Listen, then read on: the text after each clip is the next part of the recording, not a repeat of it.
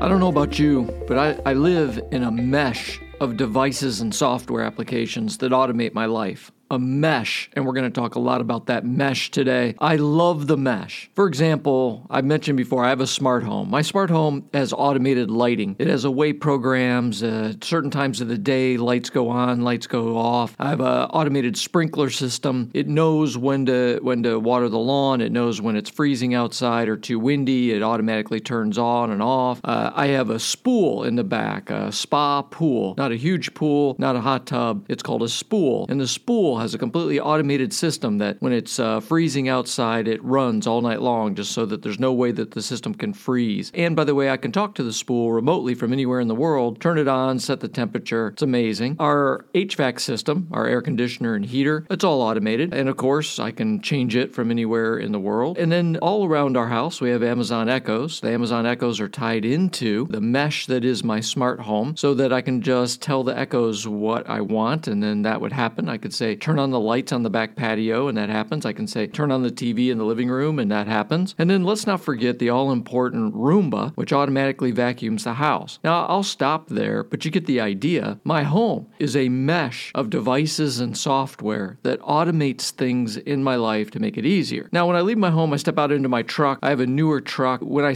come even near my truck, the lights come on, the running boards come down automatically. It has an alarm system that is all automatic that I didn't even know it had until I started getting notices on my phone that the alarm system was going off on my truck, which means everything on the truck now is connected to my phone. I can start my truck from anywhere from my phone, not to mention all the other things that that truck does, like connecting to my phone to be able to share music. So I have a lot of automation in the truck. That also means that I've got adaptive cruise control, so I can automate the whole driving process. And every day we know that gets better and better in vehicles, moves us more to full autopilot. So then I have applications on my phone. And I'll just mention a few, but we'll talk more about this. I have applications that watch the world and alert me to activities or entertainment that I might want to know about. The applications also gather lots of information and store it on the phone and organize it so that I can listen or read exactly what I want to and what I'm interested in so that I can learn quickly. All of this is automated. This is just small pieces of the mesh that is automation in my life. So welcome to podcast number 23. It's the third podcast in our Intelligent Automation and Humology series. And so I want to move from the last podcast where we talked about intelligently automated organizations to now our intelligently automated life. Now, when most people think of automation, they think about business. I mean, they just think about factories. They think about Industry 4.0, right? They think about things like that, about how we automate work or how we automate processes at work. I think it's time that we at least take a few minutes and think about intelligent automation in our personal lives. And remember, I'm highlighting intelligent automation. You know, this is not just we have a robot that does some work on our behalf. It's that we have software, AIs, machine learning. Right? We have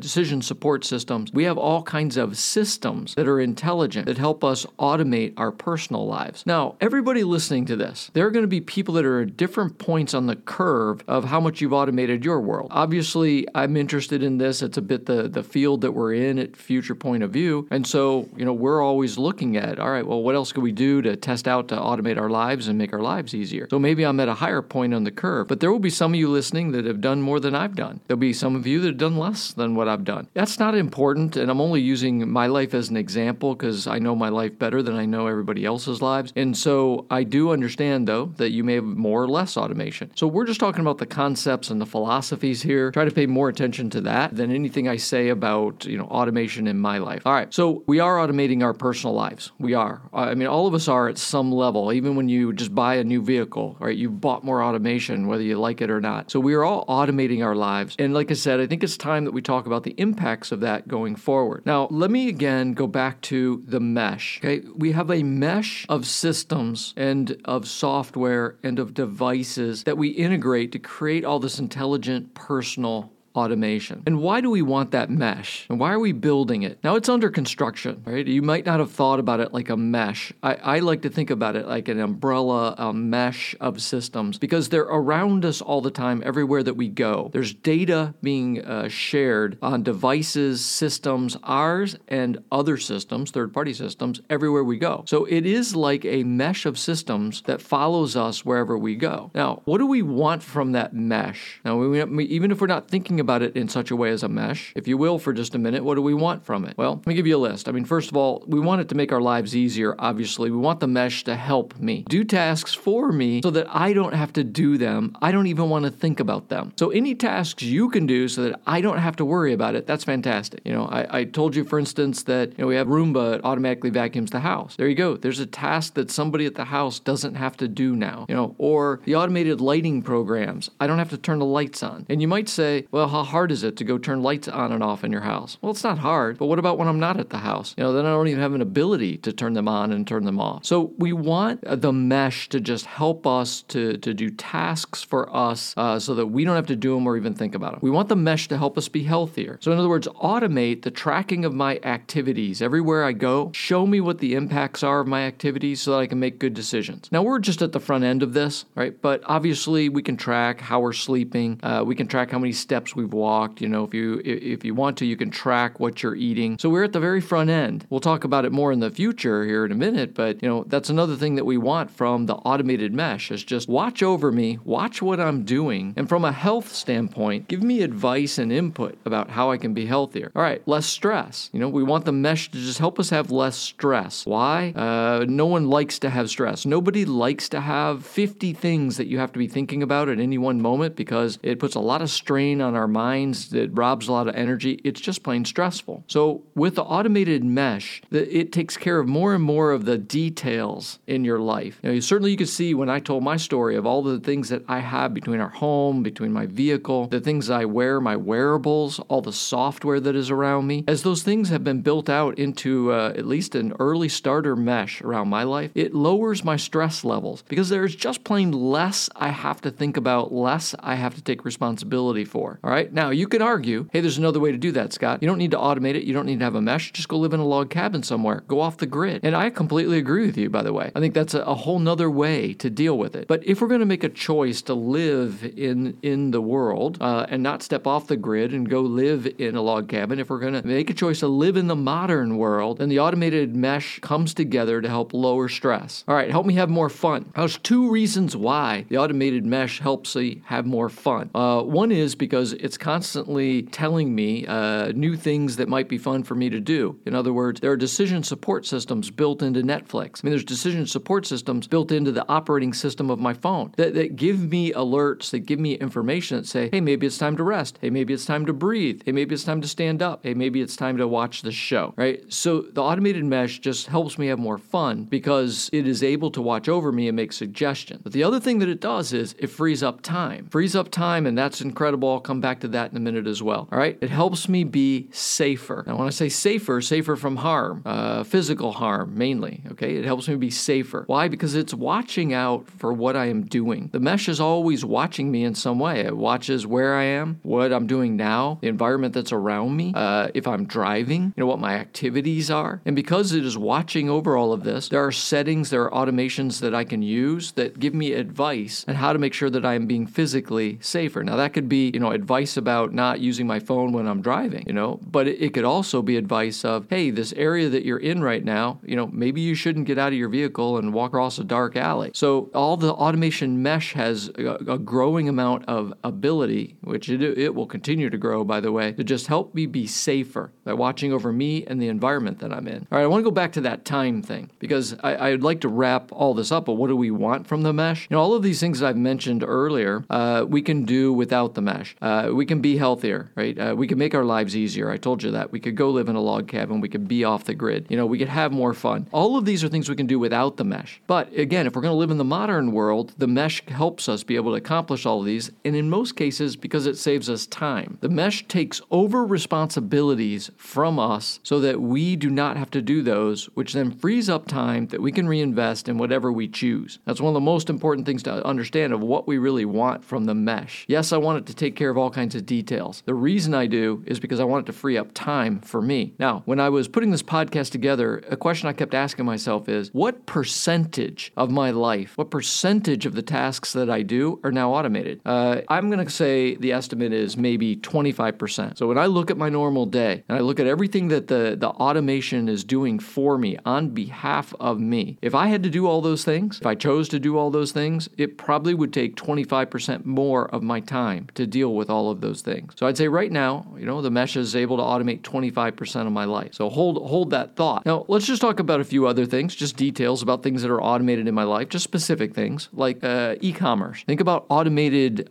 shopping, shipping, and replenishment. The ability for me to not only shop online, automate the process of being able to find what I want by just doing a search, hit a button and automate the payment process, the shipping and getting it to my front door process. Right? Think about e-commerce as a full automated process. And then the fact that you can do automated replenishment. And so you can just set up the system to ship to you on a regular basis. Now my paper towels are coming once a month, right? And so now I don't even have to think to do that piece of the shopping, right? Or think about automated communications. The fact that the grid more and more is automating what I might say to somebody else or something else, or what it says to me, automating it. So for instance, automating who can talk to me at night. My iPhone has the ability, right, to pick different states, and based on the different states, sleeping or just offline, I can program in who can communicate with me and who can't. And so I can literally gate the communication levels with me and automate all of that just based off the time of day or what I'm doing at that moment if I happen to be driving. Or notifications. Think about the communication to me by all the different notifications that I can set up so that I'm automating information flow. This is a tremendous benefit because now things that I would like to know about, either I stop the situation where I just never knew, or that I would have to spend a lot of time going to try to discover whether that condition or that thing has happened. So I love being able to automate notifications to just, hey, alert me on my phone or alert me on my Apple Watch that something is happening that I would like to know about so that I am better informed without having to do the work to be better informed. Like an example of this is airlines app. The airline apps, if you fly a lot, are getting better and better. And the airline apps, not only on my phone, again, they tie into my Apple Watch. They monitor what's going on with the flights. They understand where I am standing at that moment. They give me information that my plane is boarding, or they alert me that the plane is late. So the airlines are able to communicate with me at a very deep level. Again, even knowing where I am physically to be able to trigger notifications. Or healthcare apps, same kind of thing, right? A healthcare app that's able to grab data off of my Apple Watch and be able to communicate with me things I might need to know about my health. So I'm just trying to paint the picture for you of where we are now, and we're not that far into personal automation. In other words, historically, let's just say maybe we're 20 years in to really having some fairly good tools, and that's not a very big amount of time. In another 20 years at the pace that we're going, instead of being able to automate 25% of the tasks in my life, maybe I'm able to get up to 50% of the tasks in my life. So let's talk about that. Let's talk about the future. And I want to do what I do a lot of times in podcasts.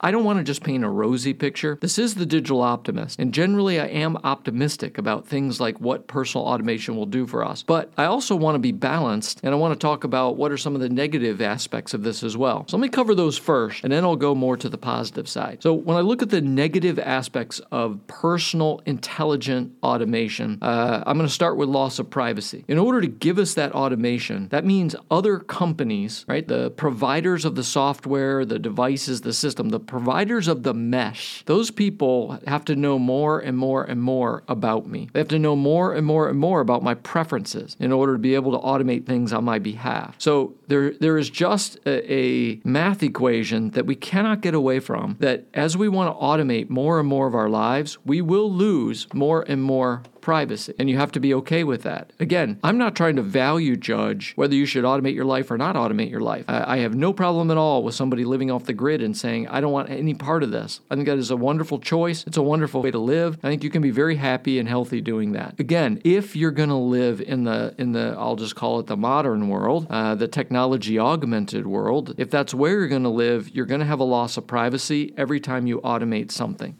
My truck now knows a lot about me and knows everywhere where I am, in order to provide what it provides for me, it has to know me more, which means the Ford, who makes my truck, has to know me more. All right, so there's going to be a loss of privacy. Another one, complexity. I think about this a lot, about this mesh is not an uncomplicated thing to build and integrate. We're responsible for assembling the mesh. Nobody assembles it all for us. Every time we download an application, every time we buy a new smart device, every time we upgrade our smartwatch or upgrade our phone, our mobile device, every time we do that, we are augmenting and changing the mesh. We're integrating it in different ways. If I really sat down and counted it, I am sure that there are over 200 pieces to the mesh in my life right now. 200 pieces between applications and devices that are critical to forming that mesh. At least 200. And those 200 have to be connected and work seamlessly together. Now, that is not easy. There's a high amount of complexity to that. And if any one thing doesn't work correctly, it could take down many other things with it. So in other words, if your mobile device stops connecting, okay, it's going to take a bunch of your automation offline. And so there is a complexity to this mesh and maintaining this mesh, which is going to be a problem in the future. It's already frustrating to a lot of people who are not very technology oriented, who want the mesh, but yet just don't understand technology very much. And that is an incredibly frustrating place to be. All right, cybersecurity risks. As you build the mesh and you become more dependent on it, then you're giving cyber criminals more ammunition to be able to get to you. I mean, first of all, because there's more devices and more software that they can hack to be able to get to you, to get to your mesh. But also, if they take control of any piece of your mesh, they have more leverage over you. Now, that leverage could be just having to pay a ransom to be able to get part of your mesh back. But the security risks are going to grow because as we become more and more dependent on a more and more complicated personal mesh, there's going to be more and more opportunities for digital criminals to get in, take over part of that mesh, and make us pay to get it back. I've been saying this for a long time. It is just a matter of time until the digital criminals start taking over smart homes, and they'll take over the control of your smart home, and they'll say, look, we'll give it back for $300. We'll give it back for $500. And they'll pick an amount of money that is low enough that it isn't worth you trying to put in new equipment or go hire somebody to try to get the criminals out of your smart home. You'll look at it and say, all right, fine. I'll pay the $200 or I'll pay the $500. I'll put better passwords on my smart home and we'll just keep getting on down the road. Like that's going to become a normal type of security attack that's not going to be happening to businesses. It's going to be happening to millions of just regular people who automated their lives, but by automating their lives, they upped their attack surface, as it were, made it easier for the digital criminals to get to them. All right, then we've got the dependence on the mesh. We cannot look away from the fact that this is going to be a potentially negative thing as well, is having a dependence on the mesh. You have to understand in the future, and we'll talk more and more about the future later in this episode and in the next episode. So as you look into the future and you say, okay, now it's not 25% of what I do in my life that the mesh controls, right? Now it's 50%, 70%, right? When the mesh is responsible for a dramatic amount of how you get through the day, then there will be a growing dependence on the mesh. Dependence to make decisions for me, dependence to make my life easier, to the point where when pieces of the mesh go down, and you talk about stress, right? It'll be tremendous because then you'll be doing those pieces on your own or by hand. So I think something that we got to be aware of is the mesh is wonderful. We will also have a growing dependence on it, and that is not going to be a positive thing in the future. All right, one more thing I want to mention, and that is the digital gap. I talk a lot about the digital gap, the gaps that are growing in the world between those who can use technology well and those who don't or can't afford it. Obviously, the digital gap is going to grow when it comes to personal automation. Those of us who are really good and have the money to be able to highly automate our lives, it's going to make us in some ways have an unfair advantage. We'll have more time on our hands to be able to go develop our careers. We'll have more time on our hands to be able to learn anything that we want to learn. We'll have more time on our hands to just have entertainment and enjoy ourselves. So I do worry that those who really can explore and build a tremendous digital mesh to help with their personal automation, those people will have a big gap between what their lives are like and the people who either cannot afford or do not understand how to automate that mesh. And so they're stuck still doing a lot of tasks that aren't that much fun because they don't have the choice. And I know as simple as it sounds, having an automated lawnmower and an automated vacuum cleaner at your house, just having those kinds of things means I don't have to mow the lawn. I don't have to vacuum the house. Those people who can't afford it or don't know how to use one of those devices, they're having to burn hours of their week doing those tasks. So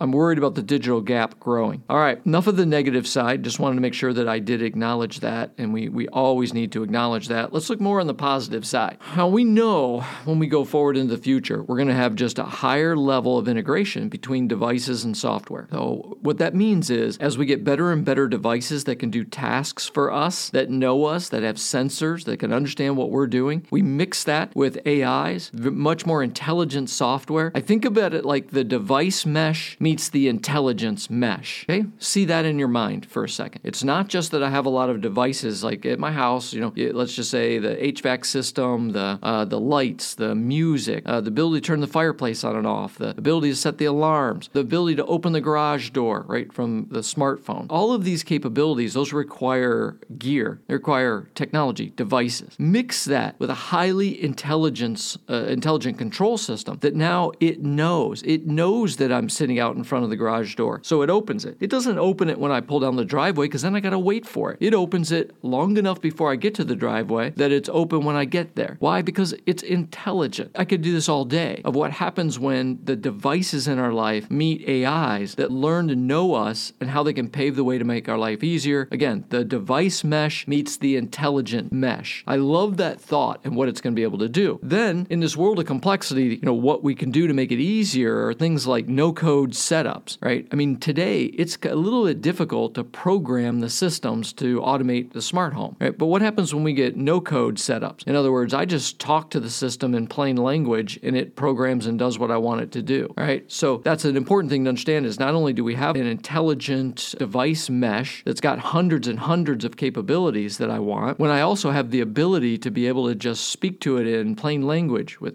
natural language processing, and it programs the way I want it to program, that makes it nicer and nicer. And again, I told you we have Amazon Echoes. Amazon Echoes, just as a device, like any of the smart hubs, they're getting smarter and smarter. There's more and more of an ability to just tell them what you want them to do, and then they convert that into the programming to do it. You don't actually have to go and write any code on your mobile app. You just talk to them, tell them what you want. Now, I would say that adds up to a word that I think is going to be important: cognitive automation. Cognitive automation. If you hang around me long enough, you'll see that I have different levels of automation that I'll talk about. At the lowest level is just mechanical automation, right? That's the lowest level, and then you have digital, automation. And when we get up to cognitive automation, what I mean is the intelligence of the automation system is so smart that it understands what I'm trying to accomplish and it can make adjustments on my behalf. It's cognitive automation. It knows me. It's learning about me all the time. It's self-learning. It can weigh many factors, many dynamics, including ethics and morals, and then it can seek to act on my behalf. Okay, cognitive automation. That is where we will go in the future. And I think about that, and I think all the implications of now I have a mesh that understands me, and then I have a mesh that can be cognitive and make decisions as I would make decisions. That is an amazing future to think about. All right, maybe it's possible when we get to cognitive automation, it's possible for me to get up to 75% of all of the work or activities that I would do in my personal life are now done by the intelligent mesh. 75%. It's amazing to think about, right? So that ends up amplifying the safety net that is around me all of the time, which can lower crime dramatically. And I believe that's going to happen, that we're going to be able to put a safety net, a digital safety net around our kids, our parents, us, and that digital safety net is just the automated mesh watching over us, constantly searching criminal databases and crime, constantly doing math on what's safe and not safe for us to do, alerting us based on our risk tolerance levels. I can see so clearly how the automated mesh in the future, when it's cognitive, helps us be so much safer. And then, of course, healthier. We already started that conversation, but I've also believed for years that one of the powerful things about personal automation is just being able to pull huge amounts of health data off of my body and then being able to give me advice all along the way as far as what I should do. Small example, my Apple Watch today monitors the level of sound where I am, and it gives me an alert if the level of sound goes above, let's just say, 80 decibels. So when I'm at a football game, an outdoor live football game, and everybody starts cheering and screaming, I get an alert on my watch saying, hey, sound level's above,